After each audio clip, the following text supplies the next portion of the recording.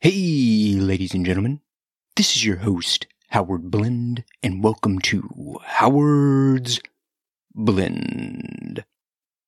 This episode of the podcast is brought to you by Howard's Blend, plant-based protein with 20, that's right, 20 grams of protein per serving to help aid in recovery from a strenuous workout, a tough day at work, or an even tougher day with your significant other. The powder is now available on my website. That is right. It is now available. It's for sale. www.howardsblend.com. That's HOWARDSBLEND.com. It is for sale. Now, the only flavor available is chocolate at the moment, but we're looking to expand the number of flavors and expand the product line as we scale.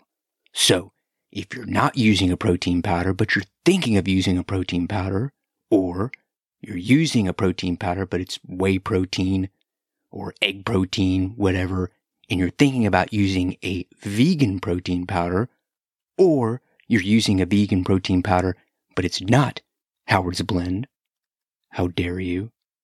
But you're looking at using another brand. Okay, all right, forgiven. Head on over to the website now, www.howardsblend.com, just like the podcast, and grab you some. We currently have a 30-gram sample size packet and the big dog, the 15-serving 1-pound bag for sale. Thank you very much. In this episode of Howard's Blend, we'll just go back to Howard's plant-based protein powder. We'll use that as an example. And let's say this Mr. Williams, the guy who thankfully recovered from cancer, let's say he continues to use my product and he gains 10 pounds of muscle in 2 months while using the product. I mean, not just 10 pounds of weight, 10 pounds of muscle in 2 months. Excellent, cool. I can't use his anecdotal claim, his personal research, or his personal results. I can't use his results as a substitute for valid, legit data research studies to substantiate a claim. Well, oakley dokley, folks, welcome to the Batcave Studio. It is Sunday, May 23rd. I had to look at the phone. Sunday, May 23rd. It's in the afternoon. It's a cool day here in Frisco, Texas, just outside of Dallas, Texas. So what are we going to talk about today? What's on tap? We're going to be going over the extraordinary, tremendous topic of dietary supplement advertising. Yes, you heard me right. Dietary supplement advertising. So exciting. Get ready for a thrill ride, an enthralling episode. So why am I talking about dietary supplement advertising on this podcast? Well, to sound like a broken record, I have a supplement company. Okay, enough of that. More importantly, you guys and gals out there that are either thinking of using supplement or supplements, or you already use supplement or supplements. I feel it's important that you all know just the general guidelines that the federal government, because we're going to go over the agencies that, or I guess the agency that oversees dietary supplement advertising. There's another agency, and another part of it we'll cover in another episode. But kind of their guidelines on dietary supplement advertising, just so you're a more well-informed consumer and possibly know like what not to buy. Like, okay, this advertisement seems like a scam. I'm not going to buy it because of some of the stuff that we go over today. And then other guidelines that are not involved in this episode, but that are easily accessible from the FTC's website. I just gave it away. The FTC, Federal Trade Commission. So basically, kind of give you guys and gals more information so you can make better buying decisions. Now, another reason for this episode is this will act as another correction episode. You all out there who are listening to the show on a regular basis, first of all, thank you very much. I'm forever grateful. But I had a correction episode called What Causes Muscle Fatigue. That was a correction from the incorrect information I gave in the first episode of the beta-alanine 2-part series. So when I find information that's incorrect, then I make the effort to correct it either on social media or with this episode, coming on and making an episode of the podcast. If you all find an error that I make, you point it out to me, and I will gladly come on either social media or make another episode if it's significant enough to make an episode correcting the error. Because I'm all about trying to get the correct information, not just getting it out there as quickly as possible and then hope to kind of get it by y'all. I want you all to check me when I get stuff wrong. Because I check myself, but if I miss it, I want you all to check me. So this is a correction episode from, it was October. I think it was October of 2020. I had an episode, or I released an episode titled My Thoughts on the Supplement Business. About 2/3 of the way through the episode, there was about a 15-second clip that I took out the audio. I just replaced it with white noise. It was like for about 15 seconds. I put a note in the description of the episode that what I said was incorrect and that I would correct the record. So essentially, before I'm going to forget if I wait till later to mention what I said. What I said was that supplement companies can use customer testimonials as a way to get around federal government regulations. When I recorded the episode, I didn't really think anything about it. I just said it, whatever. When I edited it, or when I was editing the episode, I thought to myself, you know what, Howard? I don't know all the ins and outs of it regarding customer testimonials, how the federal government looks at that. Let me look. Let me make sure. Did just a basic cursory check on the Oracle, aka Google, and found that what I said was incorrect. There actually is guidelines that need to be followed, or that should be followed, regarding customer testimonials. I didn't know all the nitty-gritty details until I did the investigation for this episode, but I knew enough to say, okay, what I got there was wrong. Let me take it out, and this will provide an opportunity to put in the description that I'll be correcting the record later, so that's why we're here. So almost done with this, folks. Almost done with the intro. Just to kind of give you an under the hood look, since I'm all about transparency. I just did an Instagram live on transparency yesterday. This is probably like the 6th or 7th time I've tried to record this episode. My close friends know that, it's been a struggle just to record this episode. And it's a struggle to record most episodes. You know, I am the closet podcaster. I'm a husband, father, got a day job. The kid who's right here at my feet, little Sammy, he's sleeping. So I'm praying to the podcast gods that he stays asleep long enough for me to finish this. Yeah, it's difficult. It's difficult to juggle work, family, trying to grow this supplement business, podcasting, all that together. So it gets real stressful sometimes. I'll save that for another time, but just let you know that originally the plan was to make one long episode. So the way this episode was originally structured was we're going to start with dietary supplement advertising, which I'll go ahead and let you know because you're going to hear it in a minute. That's under the purview of the FTC, the Federal Trade Commission. Then the second part of the episode, we were going to go over labeling, like what's actually printed on the supplement itself. That falls under the purview of the Food and Drug Administration, the FDA. So when I had all these problems trying to record this episode, man, I thought to myself early this week, I was like, you know what? The information I have, I could really split it into 2 episodes and it would be just fine. So that's why this episode we're going to focus on advertising. The next episode we're going to go over labels. So that will lead me into my disclaimer, the legal disclaimer. Do not take the information in this episode as a substitute for doing your own thorough research via the FDA, the FTC, better yet, consulting with a professional. All right.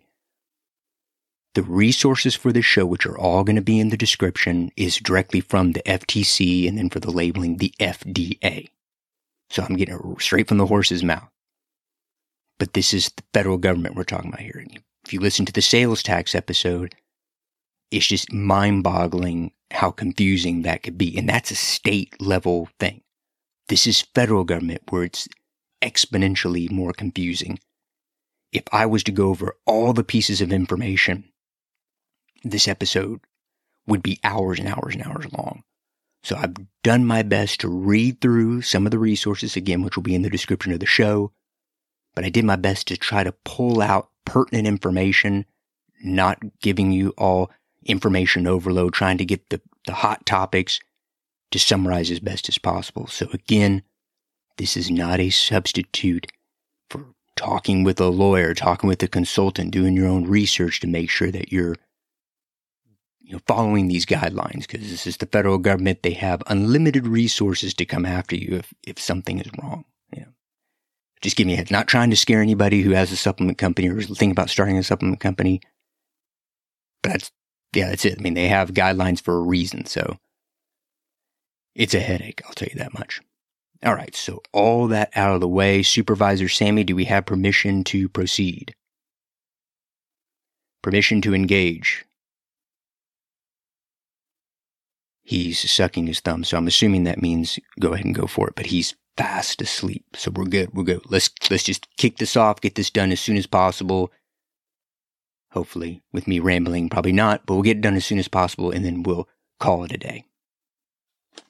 By the way, I have notes here just for this episode. I have 3 pages of notes. For the one on labeling, I have like another 3 pages. So yeah, lots of notes. Yeah, but let's just get right to it. So the FTC, Federal Trade Commission, they have a lot of responsibilities, but with regards to dietary supplements, they look over, or they regulate, you could say, dietary supplement advertising. So by advertising, that is a commercial on TV, a commercial on the radio, an infomercial. Infomercials and supplements are huge. I didn't see it in the documentation, but I assume that these same regulations would cover advertisements on social media. So Instagram ads, Facebook ads, YouTube ads. I'm assuming these same things would apply. Okay, I thought I hit the XLR cable. So with regards to the FTC, kind of the overall principle that they want supplement companies, advertisers, etc. to follow is to not violate the Truth in Advertising law. Now, I've read its Truth in Advertising law, I've read its Truth in Advertising Act, and I've read its Truth in Advertising laws. I don't know which one's correct. I'm just going to say Truth in Advertising law. So what encompasses the Truth in Advertising law? Well, it's 3 parts. I just held up 4 fingers. 3 parts. That you tell the truth, that it's truthful. Okay, well that makes sense. Truth in Advertising law, the advertisement needs to be truthful. No really reason to explain further on that. That it's not misleading, which we're going to go into here on this episode, and that the claims that are made, so any claims on safetiness, any claims on efficacy of the product, like health, medical claims, that those claims be substantiated. What does substantiated mean? Basically means that the data the claim is backed up by valid data, aka like research data, legit research data. What's legit? Well, I mean, I'm only assuming it's like university research that is done. It's done several times to see if the same results repeat in case some factor of change that skewed the results. It's peer reviewed. I remember it was after I did the notes for this episode, I actually read an FDA website where they give it's not definitive criteria, but they give some criteria of what's considered like a legit research. If I find it, I'll put it in the notes in the show, but I didn't include it in the notes because, as I said, I already had the notes for this episode. But just based on what I've read before, what I've heard, I assume it would be something like, university research that is peer-reviewed. It's done multiple times, blah, blah, blah. What I just said, that's what's considered legit research. And we're going to talk about what is not considered legit research here in a little bit. So those 3 criteria are basically what the FTC is looking for when reviewing advertising, dietary supplement advertising, to see if they're violating this truth in advertising law. So we'll take SMB Nutrition, my company. Let's say I want to make an ad for YouTube. What can I do to evaluate the advertisement to see if I'm violating this law or I'm complying with this law? Well, there are 3 things I can do. This is according to the FTC. 1, evaluate or look over the entire claim. I guess it could be evaluate the entire advertisement to check for explicit claims. What's explicit claims? What does that mean? Definitive. That is, it's a definitive statement, display, sound, or whatever the advertisement involves. An example. If you listen to the ad at the beginning of this episode for Howard's Blend Plant-Based Protein, I said 20 grams of protein per serving. That's definitive, all right? Here's another example.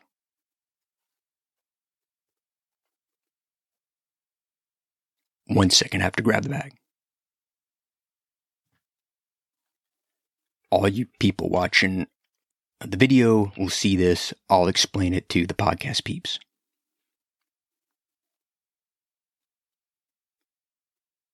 I'm holding up the big dog, the 1-pound bag of Howard's Blend Plant-Based Protein, and I'm pointing to the claim on the bag that says 20 grams of protein per serving.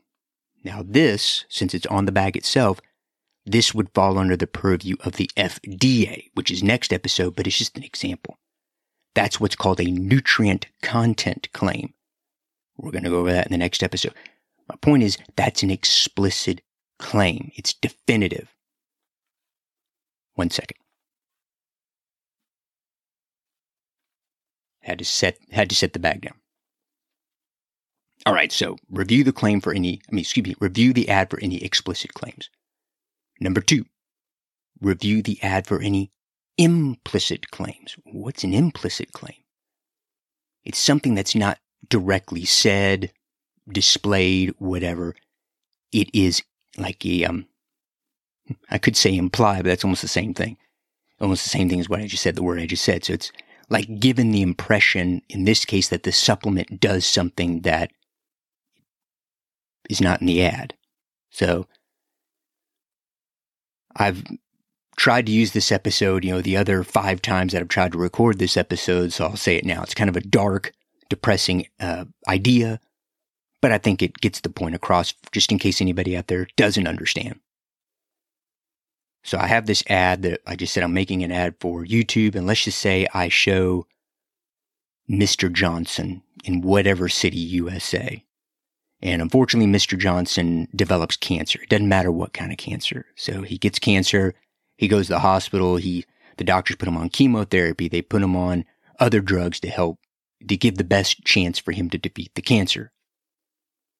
So, because of the chemotherapy, because of the drugs, he has no appetite. The smell of food, even eating food makes him nauseous, vomits, whatever. So he starts using Howard's Blend Plant-Based Protein.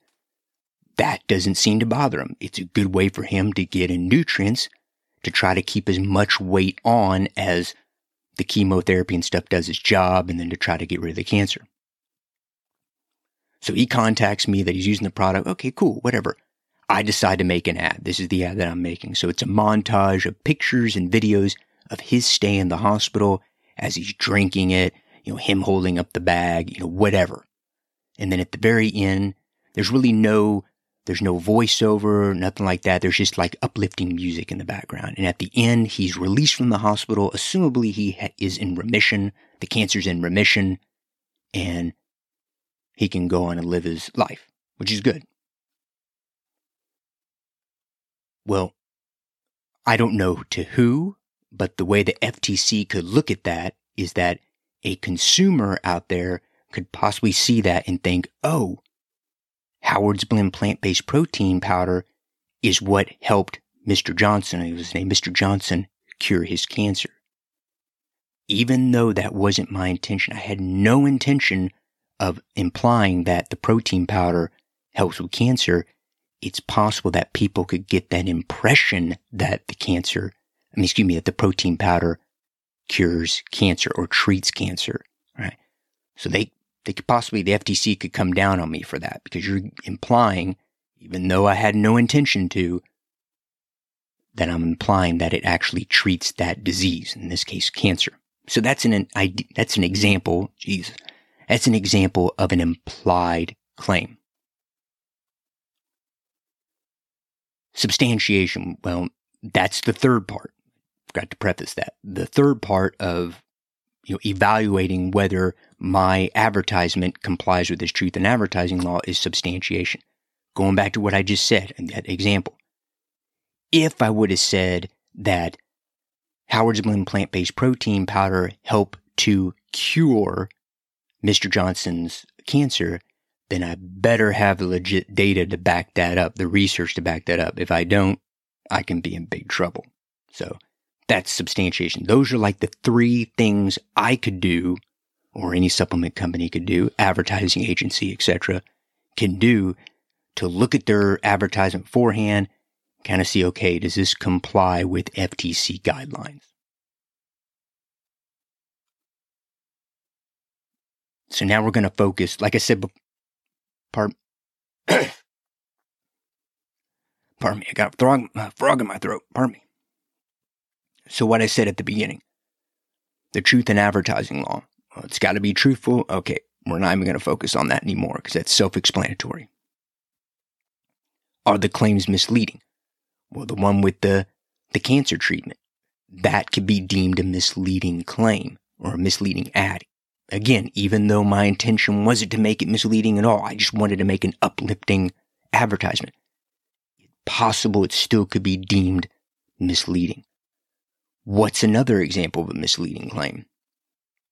Well, a advertisement could be deemed misleading or deceptive if it fails to provide the information or any information that would help a consumer to make a buying purchase. That's kind of how I sum it up. So there are examples that are provided in the FTC documentation. I've changed it a little bit to include my products, so I'm not directly plagiarizing. So what's an example of that? I mean, an advertisement could be deemed misleading or deceptive if I fail to provide information in which the customer could use to make their decision? Yes. So let's say SMB Nutrition has a new product, Howard's Vitamin Mineral Blend. And I just made that up. Howard's Vitamin Mineral Blend. Now, in the advertisement that I have for this new product, we got a new product in the product line, Howard's Vitamin Mineral Blend. I say that there's a vitamin, we'll just say vitamin G. There's vitamin G in this product. Taking this supplement will eliminate fatigue, I can't even pronounce the word right, fatigue caused by a deficiency in vitamin G. Okay? Well, I have legit data to back that up. Cool.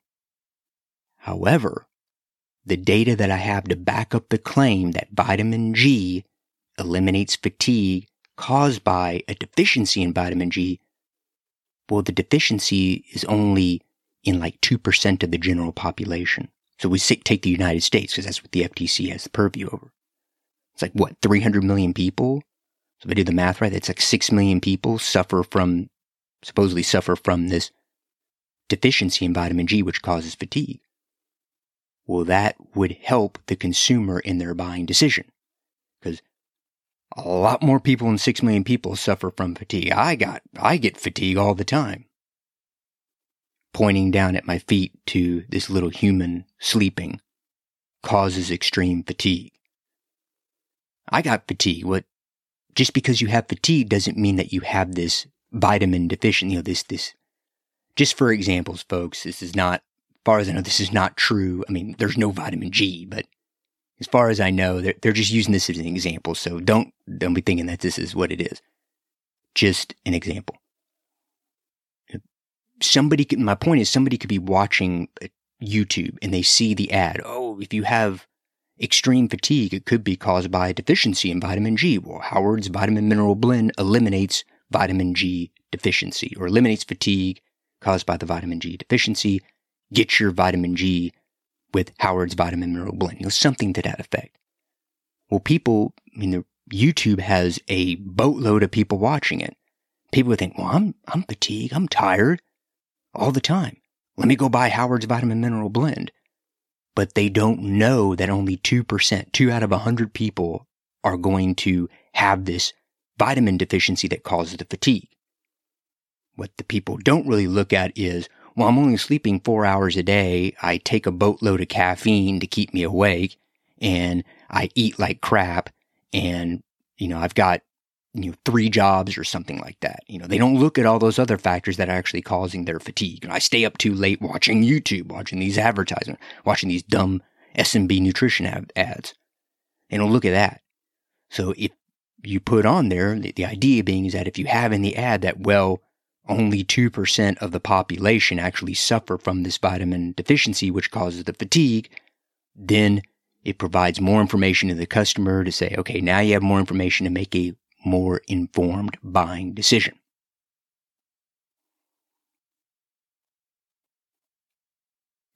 Actually, I think I'm done with this page. Yeah, so this page, first page, don't want to wake up Sammy. I think I'm done with that.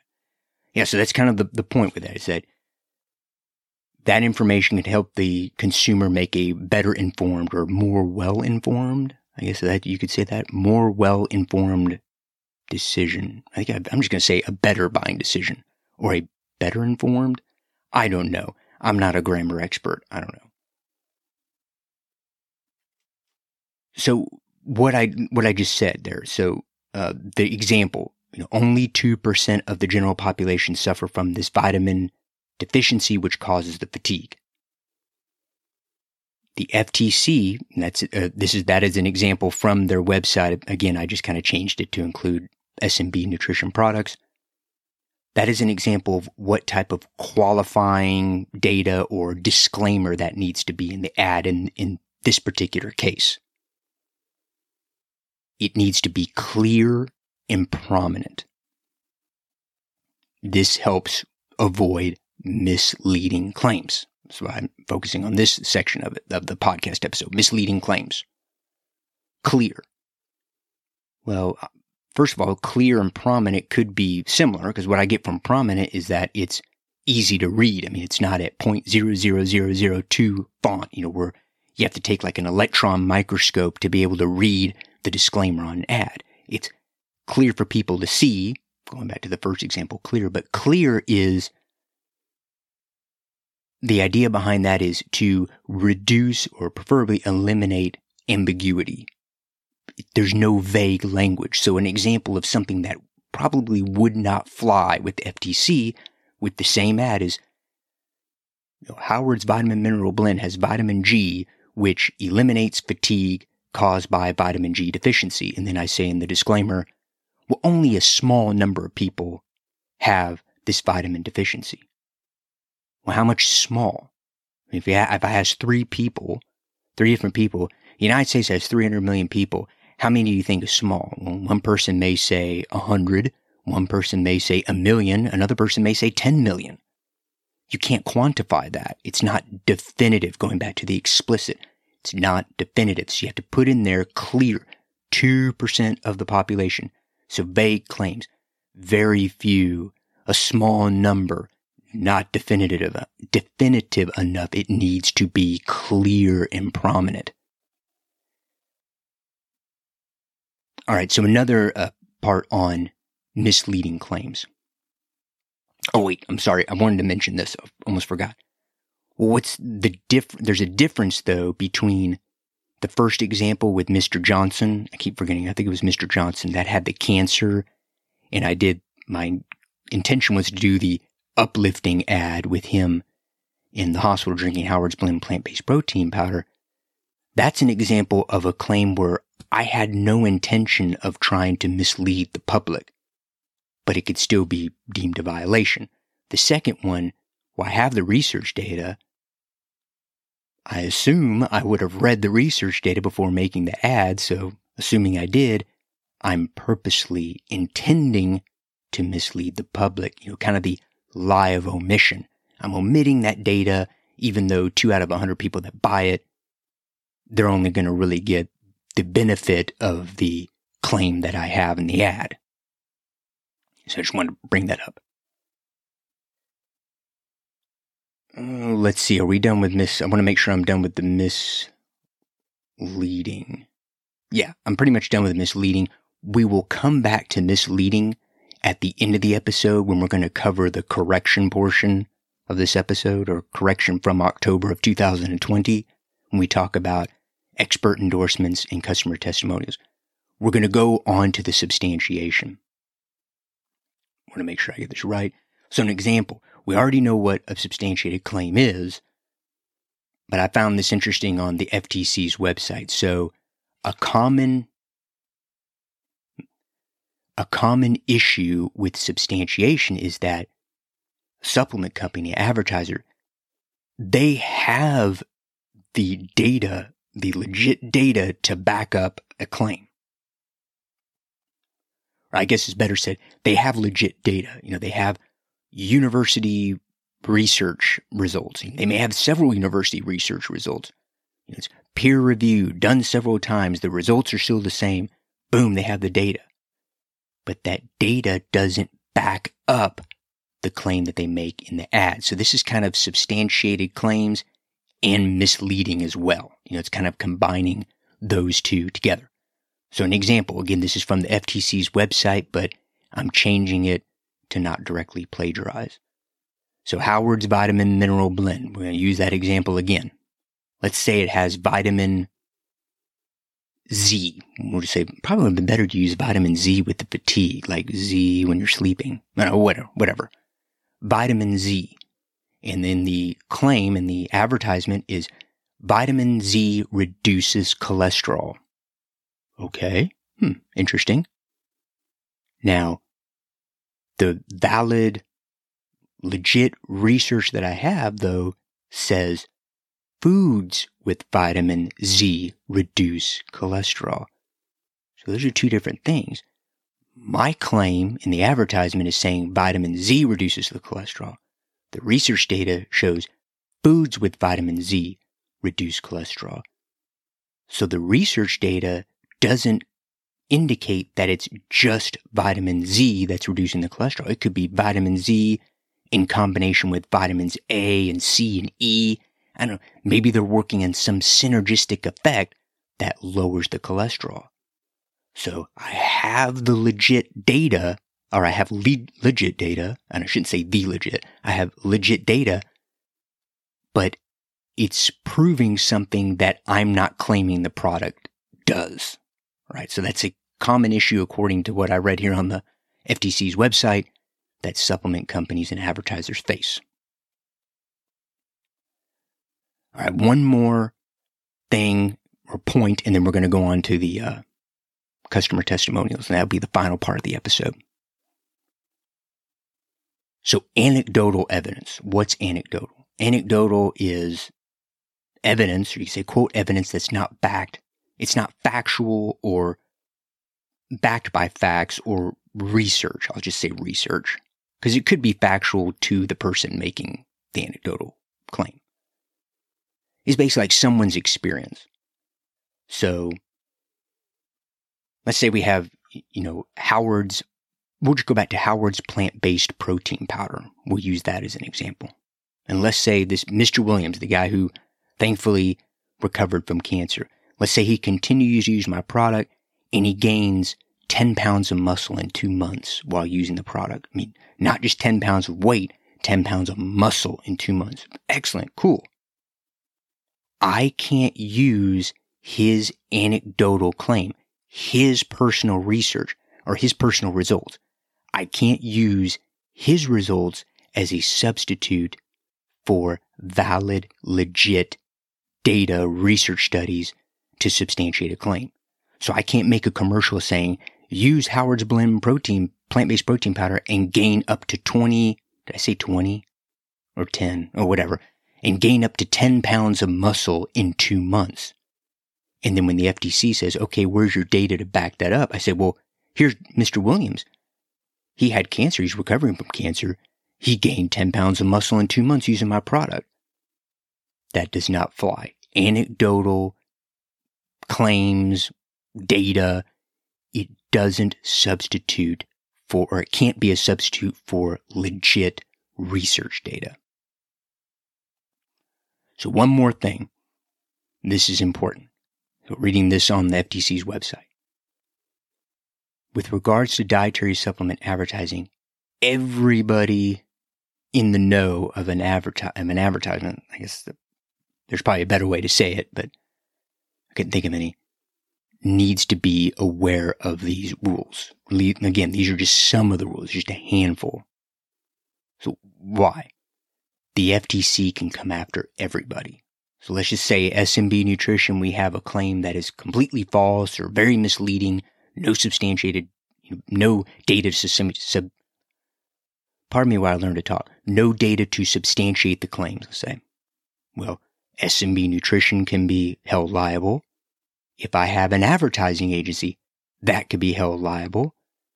Even if a retailer is like a vitamin store or whatever, if they are promoting the falsified ads, the FTC could even come after them. Now, what are the possibilities? I don't know what the possibilities that they would go that far down the chain.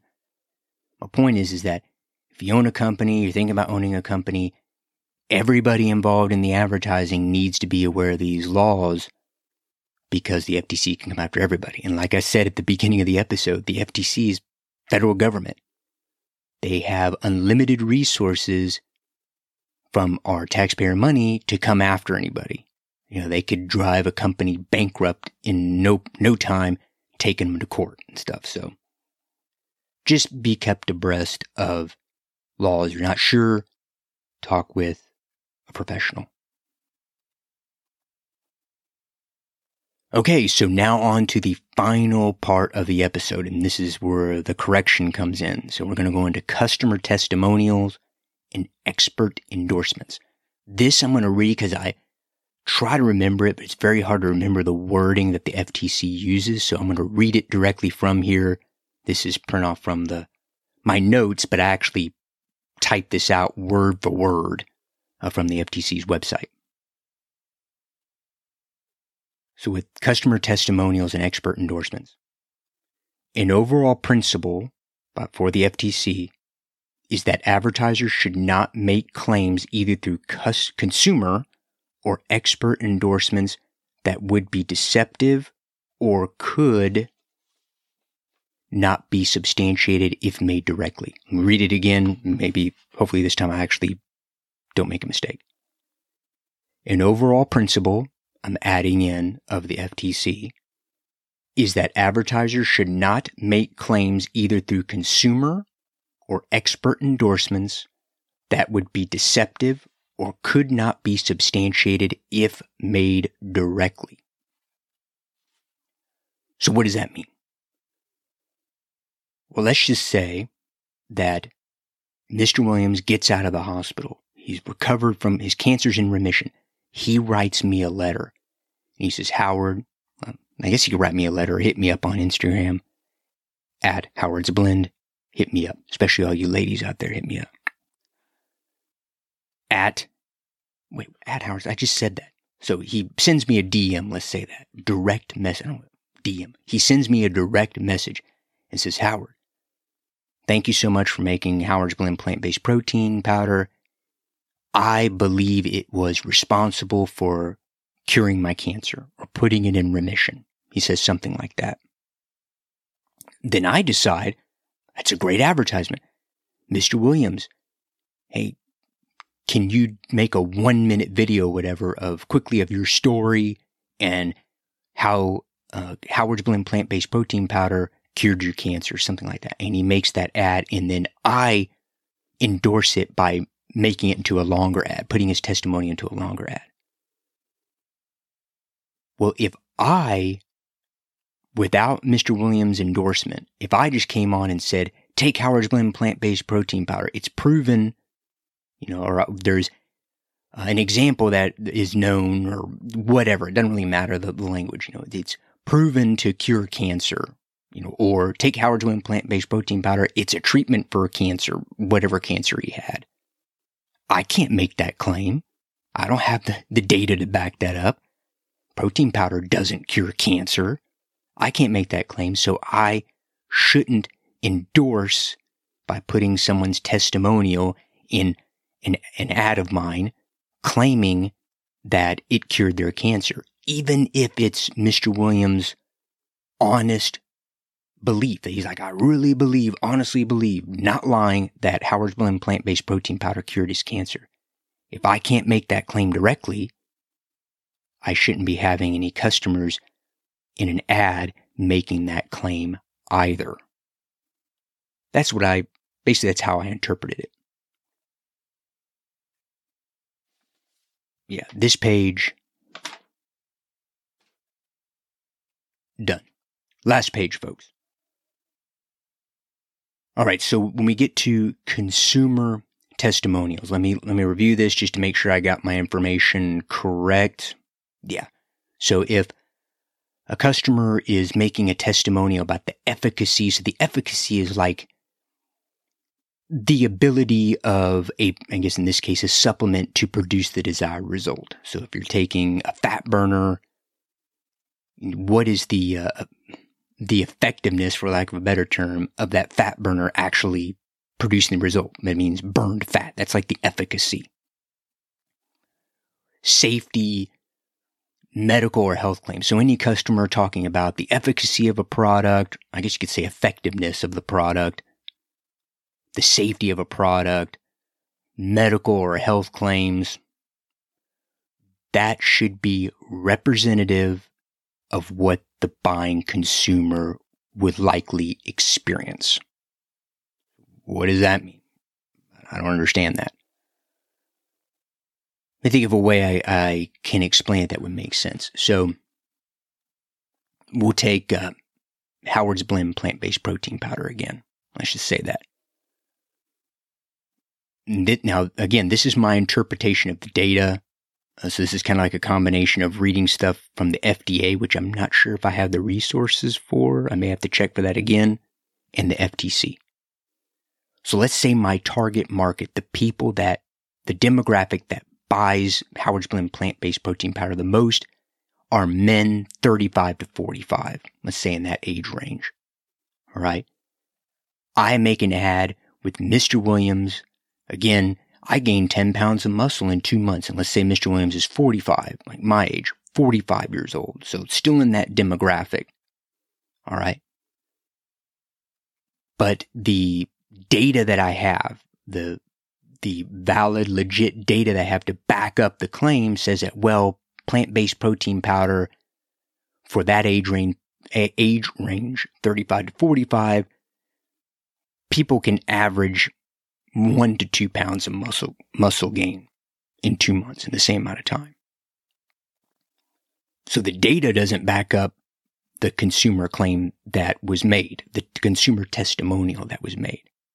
Thinking of a way I could say it that would actually make sense in my head, not when I'm actually recording it now to explain it. So maybe that means I don't know what it means. 1 second as I look this over here. Okay, I'm back. I apologize there. I had a huge brain fart, so I just went ahead and stopped the video, cut it out, because I looked over this ahead of time, and then now my mind just went blank of the examples I wanted to, how to explain it. So go over this again. So if a consumer geez Louise peeps, I'm fatigued. I need to take some vitamin G. If I have a consumer testimonial in an advertisement, all right, and the consumer, their testimonial speaks to the efficacy of a product, the safety of a product, like health, medical claims. Those need to be representative of the consumers that are going to use the product. So let's say that, I think now I understand it better. So, or I should say I remember it. Mr. Williams, 45 years old, gained 10 pounds of muscle in 2 months. Well, let's say that the research that I have, it only the legit research or research I found, or if I actually had research conducted on my product, Howard's Blend plant-based protein powder, shows that men in his age group only put on about 2 pounds of muscle in 2 months. I think I had the example right the first time. I don't know why I didn't think it was correct. That's Mr. Williams' result is not representative of the people who are going to consume the product, right? So what do we do in this case then? Can I not use Mr. Williams' testimonial? Well, I can use it because it's his story. He put on 10 pounds of muscle in 2 months.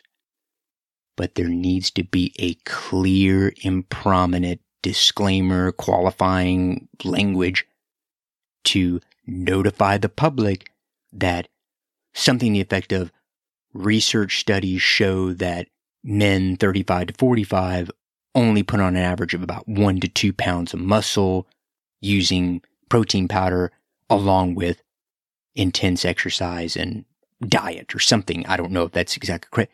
But something like that, that's a very clear statement showing, oh, okay, well, more than likely I'm only going to put on 1 to 2 pounds of muscle.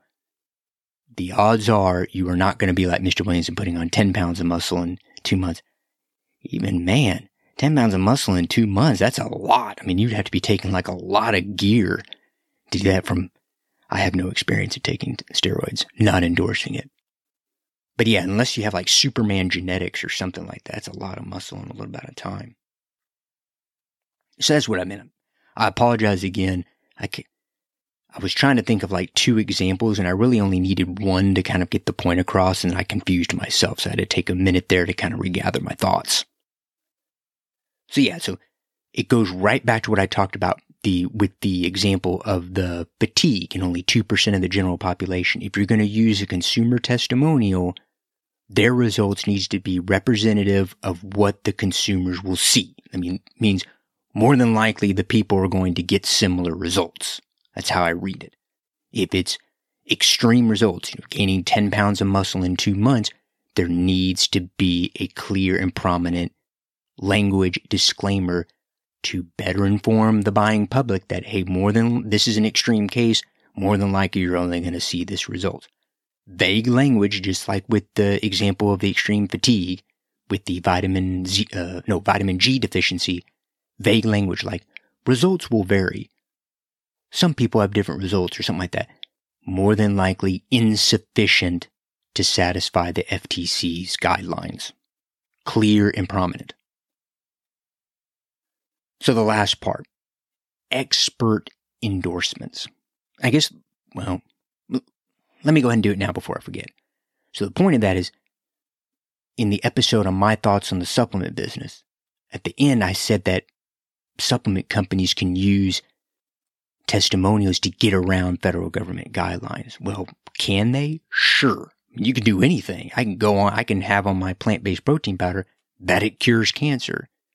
Is it violating the law? Yes. So you can do it, but is it allowed? No. So I can have a customer say whatever they want in the testimonial, but I can still be violating laws and regulations, and then I can get in trouble for it. So that was my point. I shouldn't have said that they use it to get around the guidelines. There's still guidelines to be followed. Expert endorsements. So expert endorsements, I remember, what was it? So you have dietary supplements, then you have, acne creams and stuff, which I suffer from acne, so I guess maybe the YouTube algorithm knows me because they get a lot of acne commercials, whatever. You have a doctor. I am dermatologist Mr. Jones, or Dr. Jones, first name Indiana. I fully endorse this product, Acne RX, or Howard's vitamin mineral blend, something like that. And that's an expert endorsement. So with an expert endorsement, they should have legit and valid qualifications in the area related to the endorsement, that they practice in. I don't know if that came out right. So let's say Howard's Vitamin Mineral Blend. And there's another vitamin in there, vitamin Q, that supposedly helps with, or did I say about the cholesterol earlier? Was it vitamin Z? Yeah, the vitamin Z. We'll stick with that. Yeah, I remember now. I remember the example I just gave not too long ago. Vitamin Z, I was saying in the claim, lowers cholesterol. We'll just forget that that research shows that foods with vitamin Z lower the cholesterol. We'll just say vitamin Z lowers cholesterol. So I have a cardiologist do an expert endorsement. So that makes sense. He's giving an endorsement on vitamin Z being in the product reduces cholesterol because high cholesterol could be bad for your heart. Makes sense, cardiologist. I wouldn't want to have a psychologist come on and do an expert endorsement on a product that lowers cholesterol for the heart. That's not their area of expertise. So it's somebody who has valid, again, the word legit qualifications in the area, whatever medical or psychological, if it's like a depression supplement or something like that, in the area of expertise that they're doing the claim, the expert endorsement for. So valid credential would be like they are a board certified cardiologist, by whatever organization, the American Medical Association or something like that. Now, another stipulation for expert endorsements is they would have to do, what was it? I don't remember. What was it? Yeah, that was it. They would have to conduct experimentation, testing on the product in a way that would be recognized by their peers. So it goes back to what I was talking about earlier, the substantiation. If you're going to have an expert doing an endorsement, they should actually be doing testing on the product in a manner that would be recognized by their peers, like legit data, maybe even peer-reviewed testing before they do the testimonial, the expert endorsement, I should say. So it's really those two. So to be legit, again, doesn't mean that supplement companies have to follow it. They should have valid credentials in the field that they're going to be doing that's related to the endorsement or the product they're going to be endorsing. And then number two, they would actually have to be doing or have done, Jesus Christ, or have done testing, etc., valid, recognized by their industry testing on the product before they actually do the endorsement. Does that mean all supplement companies and advertisers do it? Probably not. I don't know. I'm just assuming probably not. The idea behind that is the idea behind these regulations for expert endorsements is so I don't look in the yellow pages, but who has the yellow pages? Look online and look up Dr. Jones, first name Indiana, and say, oh yeah, let me call him. Hey, if I pay you $1,000, will you do a 2-minute endorsement for me?